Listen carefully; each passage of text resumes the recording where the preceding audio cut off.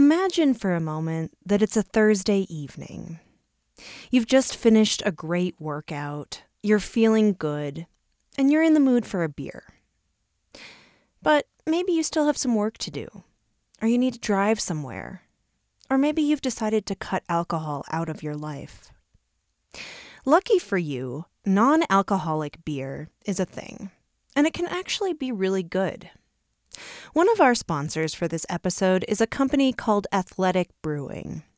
They make non-alcoholic craft brews. I've tried a couple of their beers, and if I didn't know they were alcohol-free, I would never have guessed. They are just as tasty and just as refreshing as any other beer. For 20% off your order, go to athleticbrewing.com and enter the promo code OUTTHERE20 at checkout. That's athleticbrewing.com, promo code OUTTHERE20.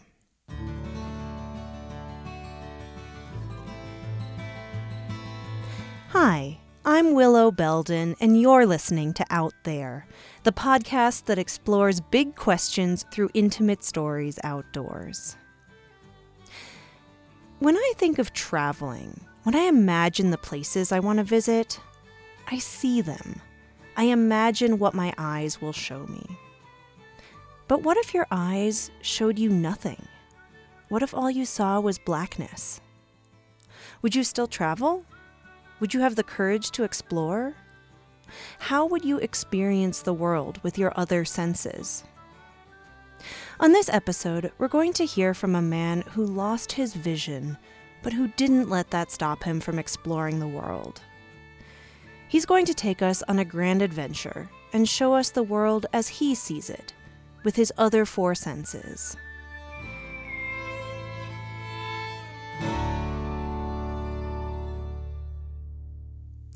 The story comes to us from the Armchair Explorer podcast. Armchair Explorer is a podcast hosted by travel writer Aaron Miller. On the show, the world's greatest adventurers tell their best stories from the road. Today, we are sharing one of those stories with you. I'll let Aaron take it from here. And who knows, the journey he takes you on might just change the way you see the world.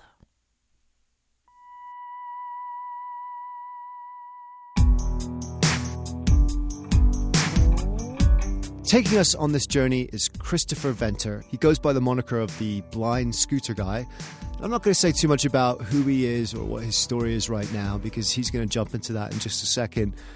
But I will say that this is a really unique journey in another way too, because Christopher is following in the footsteps of another blind explorer. And his name was James Holman, and he was a famous 19th century traveler, a famous explorer of his day. He's an incredible guy. I really think more people should find out about him. I loved learning about his life. And the journey that Christopher is taking actually retraces the footsteps of one of Holman's journeys through Europe. And we're going to hear about that as he goes too. But for now, close your eyes. And I mean really close your eyes and imagine what it would be like to see the world like this, to see only darkness, to go from a fully able-bodied traveler and adventurer who liked nothing more than to explore the world, to suddenly, at the age of 40, losing your sight entirely. Would you have the courage to carry on? Well, I've always been addicted to adventure, and I blame that on my parents who sent me off to Boy Scouts at a very young age and put books by authors like Enid Blyton in my midst. And I found myself wanting to be the sixth member of the famous five quite often. So I've always had this adventurous streak, and I wanted to do something to leave a bit of a legacy. And I'd first considered traveling all around South Africa with a donkey cart or a solar-powered car or something crazy, and I couldn't find one. And when I realized the logistics behind doing that, I also realized that it's just not within my abilities. So I thought, well, what about an old Vespa scooter? And that's where the love for Vespa started. Before I knew it, I'd mounted a whole collection of Vespa scooters, 18 to be exact. Hence the name, the Scooter Guy. At this point, he wasn't blind, and he was just known as Chris the Scooter Guy. He wanted to leave a legacy, he wanted to do a big adventure, and he wanted to ride his scooter a lot. So he ended up having a crazy idea. So the plan was to start at the Red Cross War Memorial Children's Hospital here in Cape Town, South Africa, and travel through Africa, across Europe, around the UK, and over to Dublin, Ireland, to finish at Our Lady's Children's Hospital.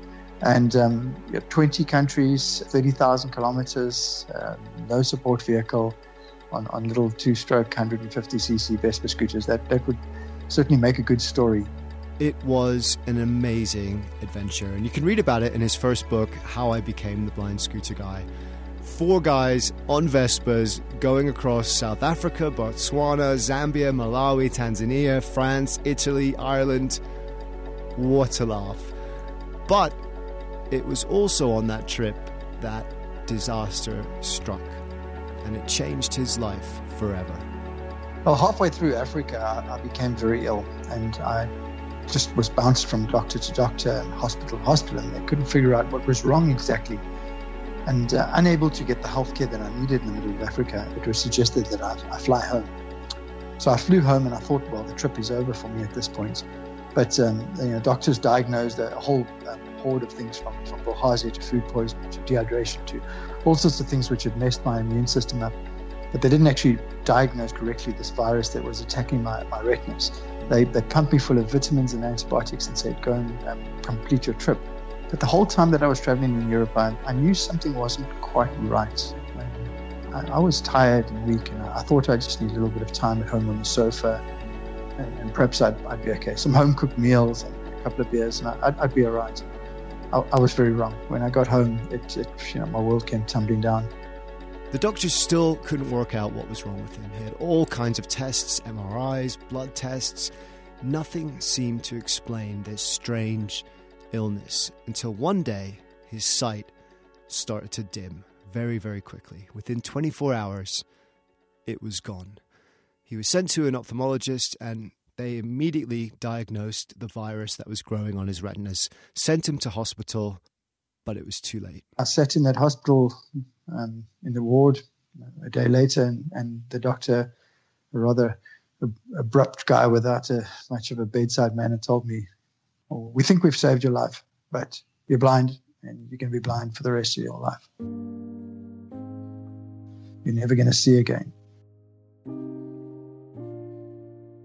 So at that point, I thought my days of being an adventurer and an aspiring travel writer were absolutely over. I just said to the doctor, I said, look, send me home. I'll go bounce off walls and I'll figure this out. But I just need to get the hell out of here. And to be honest, my plan was just to off myself. I thought, there's no way I'm going to live as a blind person. I don't want to. My life is over. And because of the sickness, I was not only blind, but I'd become so weak. I could barely walk. I couldn't shower. I couldn't use the toilet myself. I was pretty weak and just as well, because I probably would have gone and jumped out in front of a truck or something like that, something crazy and stupid if I could have. And it gave me time to heal, and I learned about accessibility. I learned how to navigate the world differently, and how to. It was a new challenge, a massive, massive challenge, perhaps the biggest of my life. It was an incredibly difficult challenge, and he had many, many dark days where, frankly, he wasn't sure if he was going to be up to it. Who of us would? Who of us could, after such a sudden and debilitating change? He describes it as a sentence for which he committed no crime. But then he heard about James Holman, and it all started to change. Holman was quite a character, and I almost see myself as some sort of a reincarnation of him, if you believe in that. He was also the type that wanted to bounce off walls. And when he lost his sight, in his late teenage years, he refused to let the doctor's diagnosis be accepted, and he said to them, I'm not going to accept this. I'm going to become a doctor. So he went off to Edinburgh and he studied medicine. At the end of his studies, these professors said to him, look, James, have you come any closer to realizing now that you cannot do anything about your sight loss? And he said, no, I haven't. He said, well, perhaps it's time for you to travel to some warmer climates. And that's James took that to mean go and travel around the world rather than go and have a holiday. So his first trip was a trip across France and down the coast of Italy, and he did all these amazing things. I just found that really inspirational, and let me go and take a step in Holman's footsteps and do some of the things and see what it would be like today doing these things versus doing them in the 1800s. Holman was an amazing guy. What he did was incredible by anyone's standards, let alone someone without sight, traveling in the early 19th century. He circumnavigated the globe. He fought the slave trade in Africa. There's actually a river in the Congo named after him. He helped to map uncharted parts of Australia. He survived the freezing depths of Siberia and rogue elephants in Sri Lanka. And he did it all by foot and horse and boat and with very little money. Most explorers in those days were wealthy aristocrats, but he did it with just a few pennies in his pocket and a determination that nothing would get in his way. And that's what inspired Christopher. If Holman could do it back then, with all those disadvantages, maybe he could too. Maybe his dream of being an explorer wasn't over after all. I guess it just gave me a goal. It gave me a project to look forward to. It gave me a story that I thought would be interesting. And I guess also I wanted to prove something to myself other than creating a story. I wanted to prove that I could still do these things, because hell, if Holman could do it, then why could I not? So the journey was a 6-week journey, and it was between southern France and Sicily. But we went in reverse. I was really worried about visiting places that I'd been to before, because I thought I had such good memories of the time that I traveled there. I've been to that area a couple of times. It's a waste of my energy to feel that way, because I saw things more clearly. Sometimes you only see things really clearly when you close your eyes.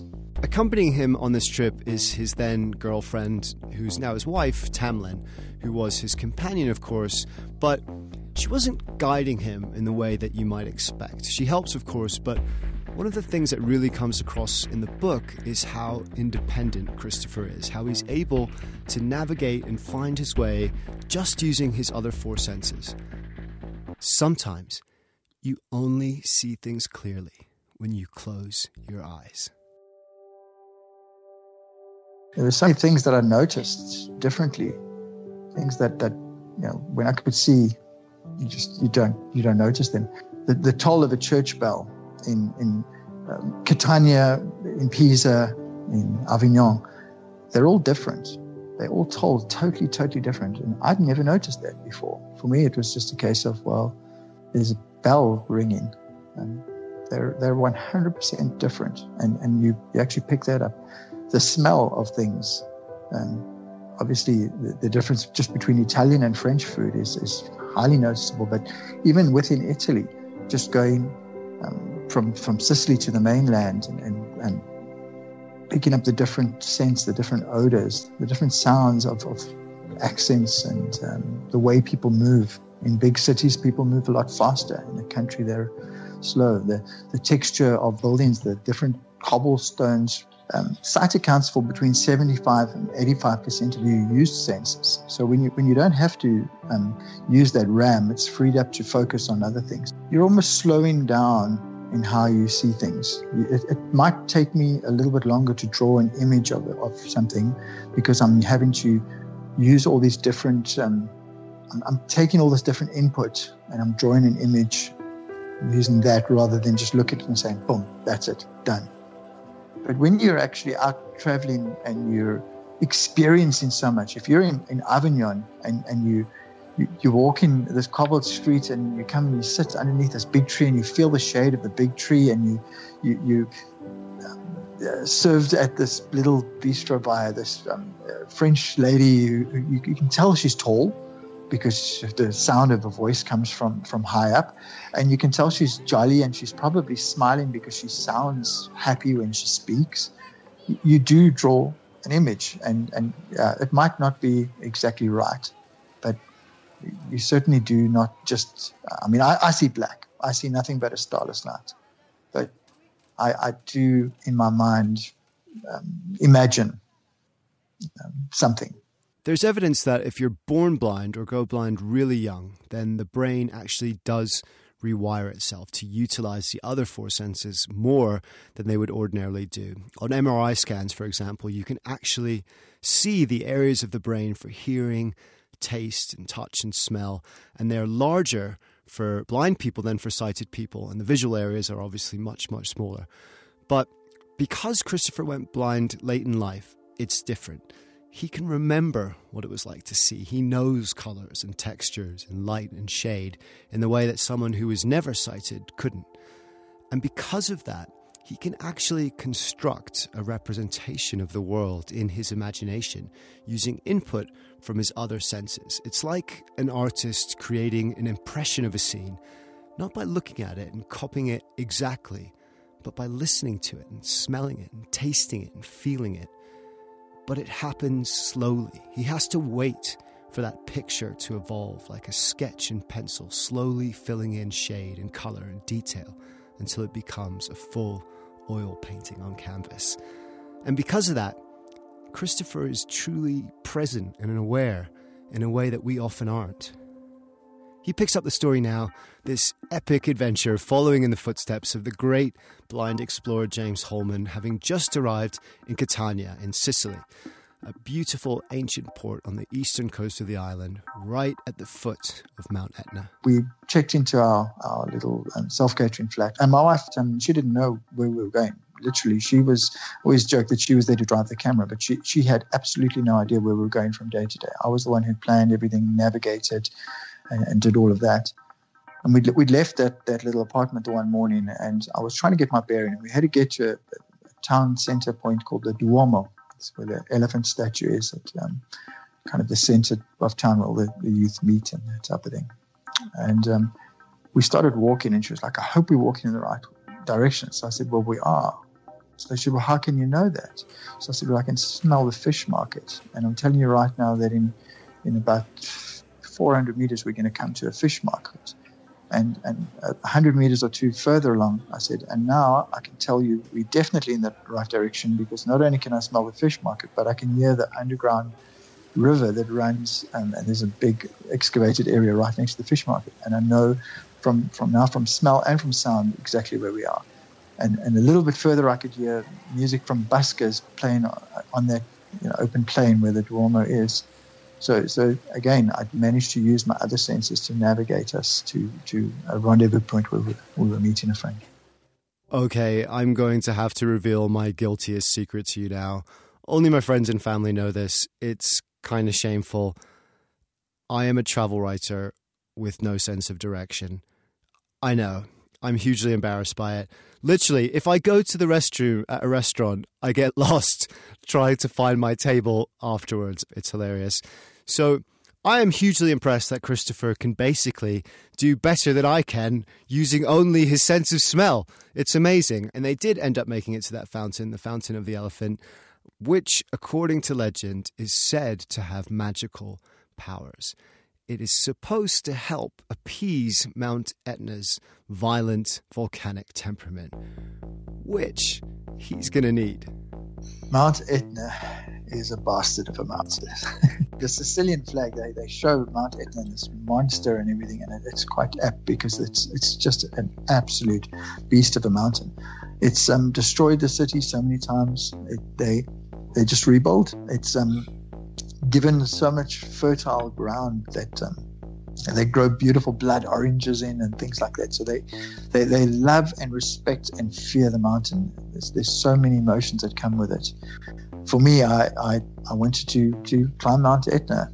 The day that we did go and climb Mount Etna, unfortunately, it was still quite chilly, and there was snow on the mountains because it's quite a few peaks there, and the mountain was erupting at the time, but not aggressively. It had been erupting for a few months, so it was open to climbers. And I told him, this won't be a problem because there's trails, there's a jeep track, and I'll be able to feel the jeep track out and we'll be able to follow it, no problem.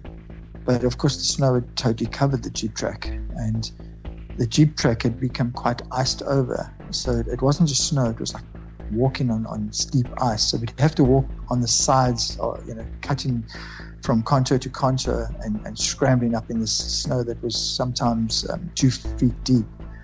And we got to 2,800 odd meters when they evacuated the mountain. So we were just right there at the summit. And I was quite relieved to turn around, and it gave me a reason to one day have to go back there. Mount Etna is a bastard of a mountain. The ancient Greeks believed it was the workshop of Cyclops and that the giant Typhon lay underneath. And they weren't far wrong. It is the highest active volcano in Europe, topping out at almost 11,000 feet, and it has the longest recorded history of eruptions in the world, dating back more than 3,000 years. And it has wreaked havoc on the surrounding towns and villages, including Catania, during all of that time. So as hikes go, it's definitely not to be sniffed at. But what Christopher doesn't say is that the reason it was so important for him to climb it was that Holman did too. Well, actually, Holman climbed Vesuvius, which is a few hundred miles to the north, another famous volcano. But that wasn't the only adventure that Holman led him on. There's so many little interesting things that I tried to mirror Holman. He went and hiked through this forest, and ironically, when he hiked through this indigenous forest, he got lost in the forest and struggled to find his way out. So we went and hiked through an indigenous forest, not with intentions of getting lost, but guess what? We got lost. And it was raining and it was muddy, and that was in southern Tuscany. There were just so many interesting things. Holman was certainly braver than me, because he went and rode a horse from Tuscan village to Tuscan village, and we chose a tandem side-by-side bicycle that we cycled all around Lucca in Tuscany, this beautiful ancient village. Just going and buying a fresh baguette and a camembert and sitting under these trees on a bench. So we just tried to mirror, but also not do exactly what he did, but rather to take a modern look at how today you travel versus how they would have had to travel back then. Christopher had lots of incredible adventures. He traveled through Tuscany, as he says. He took part in a huge Easter procession. He smelled the gunpowder from the fireworks, the bands playing, crowds cheering all around him. He explored the staggeringly beautiful Cinque Terre. I think just one of the most gorgeous places on Earth. But next up for Christopher was another Holman-inspired adventure, and this time on the absolutely gorgeous Amalfi Coast. Holman went out on the Tyrrhenian Sea and he paddled on a fishing boat. He oared a big stretch of the Tyrrhenian Sea. For me, that wasn't an option, so I went on a sea kayak and I kayaked along the Amalfi Coast just to kind of get a feel for how he would have felt being out there without sight in the dark when everybody else around you could see. It was a chilly day. It was quite windy, and the young guy that took us out kayaking, he made a special exception because he only operates. He actually told us that he only works for 3 or 4 months of the year, and the rest of the time he sits around and drinks limoncello and eats pizza. He'd never taken a blind person out, and he really wanted to. He actually brought his boats down to the beach, and we went out a little bit before his season had started.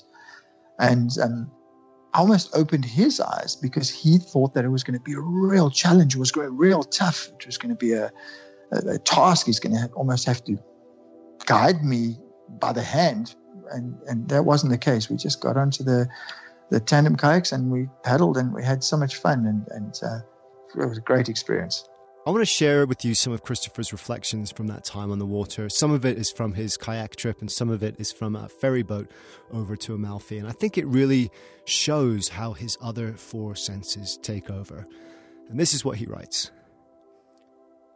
Sounds, water splashing against the twin hulls of the catamaran, a ship's horn, wind passing through the rigging and making it rattle as we passed the other boats. Smells, bait from fishermen on the dock, fresh sea air when we pulled out of the berth, suntan lotion from the tourists, the strong garlic-laced breath of a crew member, the light odour of lemon tree blossoms as we pulled into Amalfi. Tastes, salt water spraying lightly in my face and finding its way to my taste buds, the lingering taste of Nutella and sugar-laced cornetto from my breakfast. Touch, my wife's cold, shivering body clutching tightly at mine to try and steal some warmth. the hard steel deck of the boat under my feet with its hound-toothed texture embossed on the metal, water spraying at my face when the boat porpoised over sets of swells.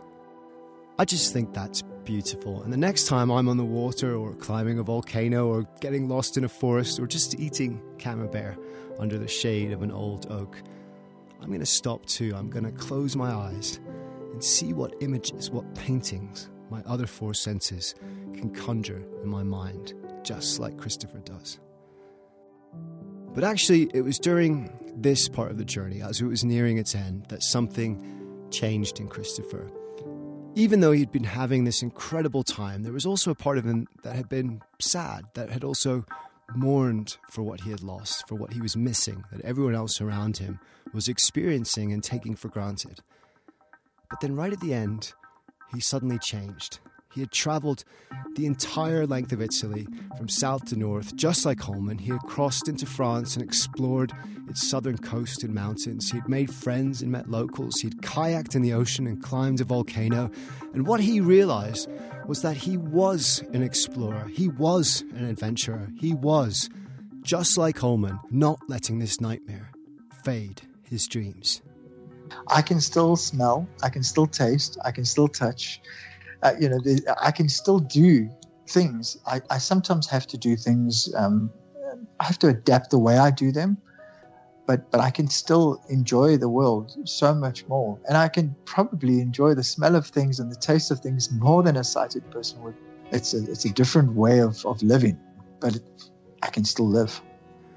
I used to ask why, he says. Why did this happen to me? Why should I live like this? Why me? Why does it have to be so hard? Why not anyone else? Why not someone more deserving of the bad luck? Now he asks different questions. How can I do that?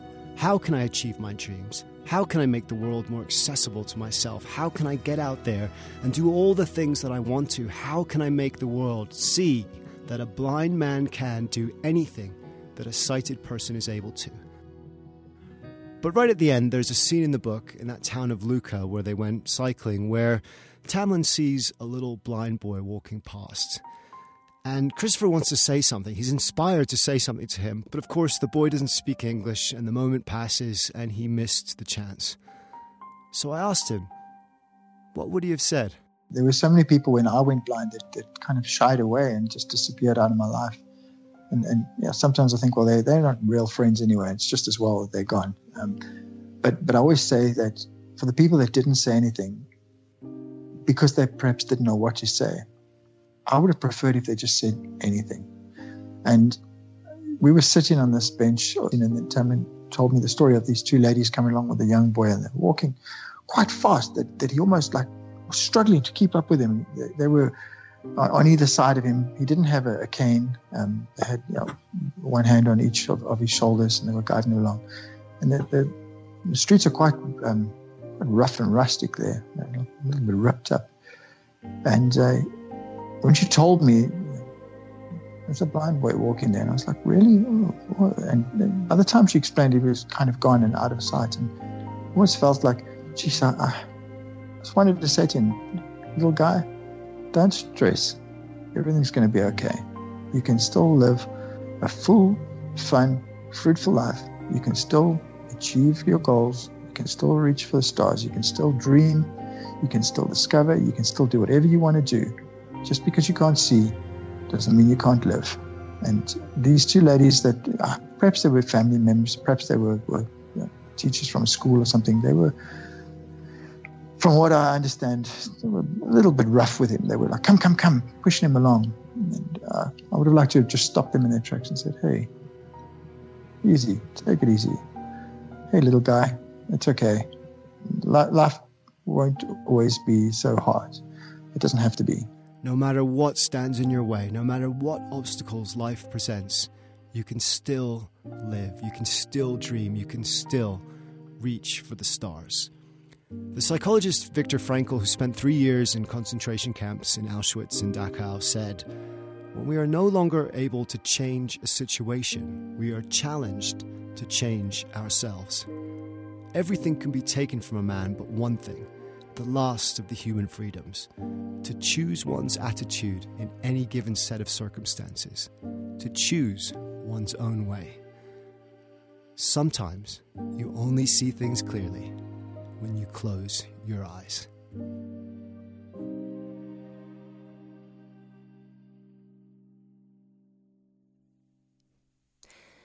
That was Aaron Miller. He's the host of the Armchair Explorer podcast. We're going to talk with him and get a sneak peek behind the scenes at his show in just a moment. But first, it's that time of year when a lot of us are starting to think about summer. Hiking, swimming, cycling, and of course camping. One of our sponsors for this episode is a company called Hot Ash. They make wood-burning fire pits, stoves, and other outdoor gear to help you have the best outdoor cooking experience possible. The rocket stove they make is portable and durable, and you can cook a meal using only sticks and twigs. No outside fuel necessary. Each stove is made in America and comes with a lifetime guarantee. For 10% off your purchase, go to hotashstove.com and enter the coupon code OUTTHERE at checkout. That's hotashstove.com, promo code OUTTHERE. Support for Out There also comes from BetterHelp. BetterHelp provides professional online counseling to clients all over the world. They have specialists in all sorts of areas, from depression and anxiety to family relationships to LGBTQ matters. When you sign up, they'll ask you a series of questions to match you with a therapist who can meet your specific needs. You can meet with your therapist via video chat, phone, even text. In the event that your therapist isn't a good fit, you can always switch to a new counselor. If there's something that's interfering with your happiness or preventing you from meeting your goals, get the support you need. For 10% off your first month of counseling, go to betterhelp.com/outthere. That's betterhelp.com/outthere.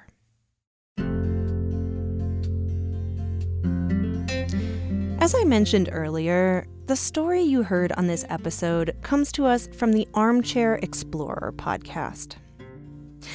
We're joined now by Aaron Miller, host and founder of that show. I wanted to hear why he started the show and why he thinks travel writing is such a big deal in the first place. Aaron says as a travel writer, all his work dried up during the pandemic. So he used that as an opportunity to branch out into audio storytelling. He wanted to make a podcast that would be different than most of the travel podcasts out there. A travel podcast focused on narrative rather than interviews. I sort of had this idea to do, I love shows obviously like Radiolab and TED Radio, or, big kind of NPR shows like that. And I thought, God, no one's doing this in the travel sphere, and I didn't understand why they weren't doing it. And then I started the podcast and I made the first couple episodes and I was like, that's why they're not doing it, because it takes so long to produce an episode. Oh my gosh, yes. So I was like, I get it now.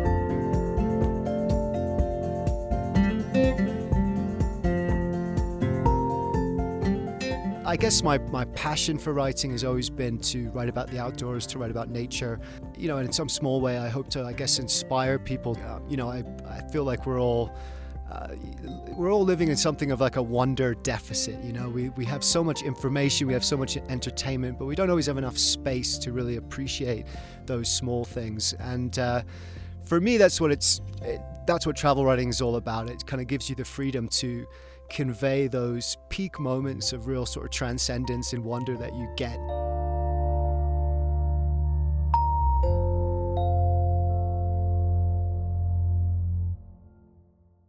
The premise of the show is the world's greatest adventurers tell their best story from the road. That's the sort of hook line. But what I say at the end of every episode is the more you look for wonder in the world, the more the wonder of the world becomes a part of who you are. And that to me is really what the show is about. It's about becoming those vessels for recognizing the wonder of the world and not letting it just slip past. I wrote a book on wonders of the world, and I open that with wonder is fine dining for the soul. And I really believe that, it's like this spark that our best art and science and ideas comes from. It's our curiosity. I think that curiosity, that searching for stuff, that sort of broader sense of what being an explorer means in big ways and small ways is really what it's all about. And the last thing I say after I say that on every episode is I say, dare to be truly alive. And I guess what I mean by that is dare to break out of the mold of the boxes that you're in. I think so many of the people that I have spoken to in the last year through the show are people that have done something extraordinary for themselves, whether that be something huge like walking the entire length of the Amazon River, or driving from Alaska to the southern tip of South America, or maybe something it's just smaller and more personal to you. But I think we can often feel that the path of our life has been prescribed to us, and it's not. We're sort of born into these cliques, these ways of thinking and ways of being. But I think if you can become aware of that, then you can kind of wake up a little bit and dare to be who you really want to be. I love that.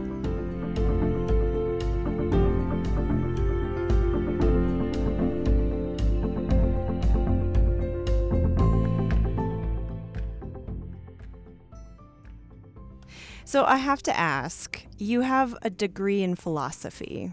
Oh, you've done your research. Wow. Not many people dig that out. Well, I mean, it is on your website.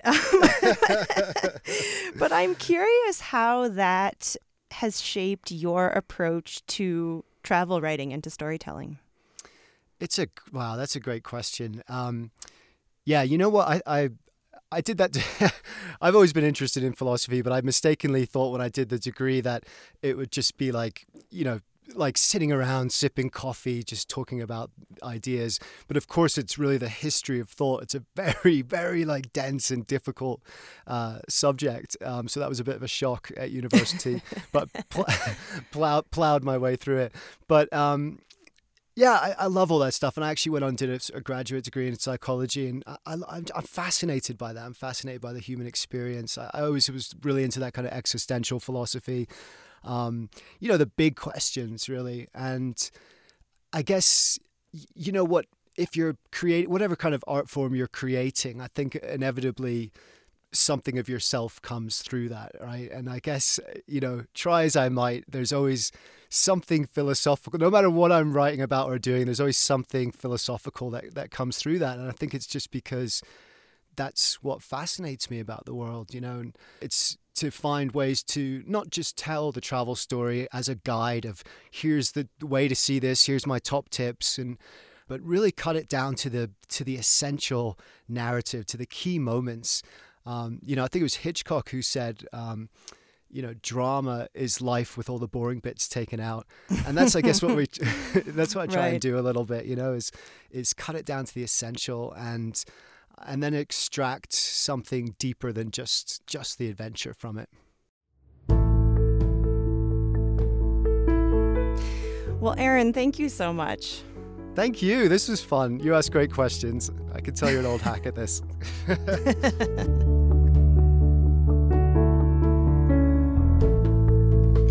Aaron Miller is the host of the Armchair Explorer podcast. We have a link to his show in the show notes, and you can also find it at armchair-explorer.com or wherever you stream podcasts. If you'd like to learn more about Christopher Venter, you can check out his website, blindscooterguy.com, or follow him on Facebook and Twitter at blindscooterguy. We also have a link to his book at our website, outtherepodcast.com.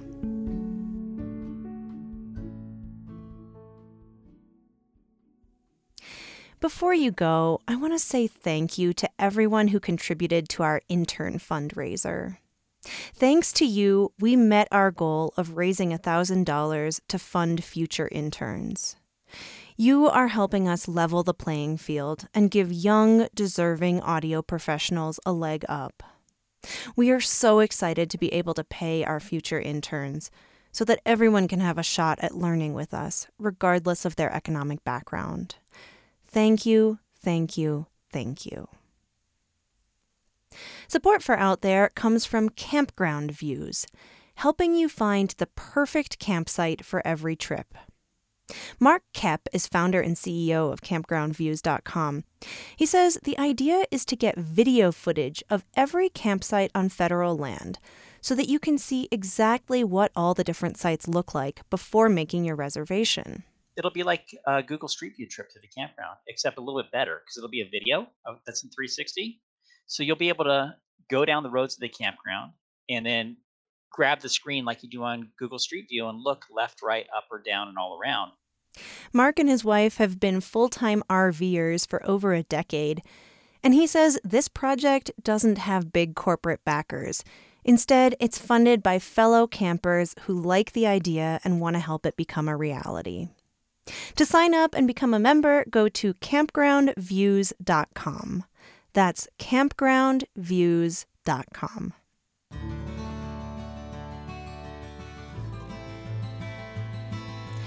If you're new to Out There, check out the Best of Out There playlist. This is a collection of some of our favorite episodes of all time, and it's a great introduction to the range of stories we do on the show. You can find Best of Out There on Spotify and at our website, outtherepodcast.com. That's it for this episode. Our strategic advisor is Alex Eggerking. Our audience growth director is Sheba Joseph. Jessica Taylor is our advertising manager. Kara Schaefer is our print content coordinator. Our interns are Forrest Wood and Cecily Moran.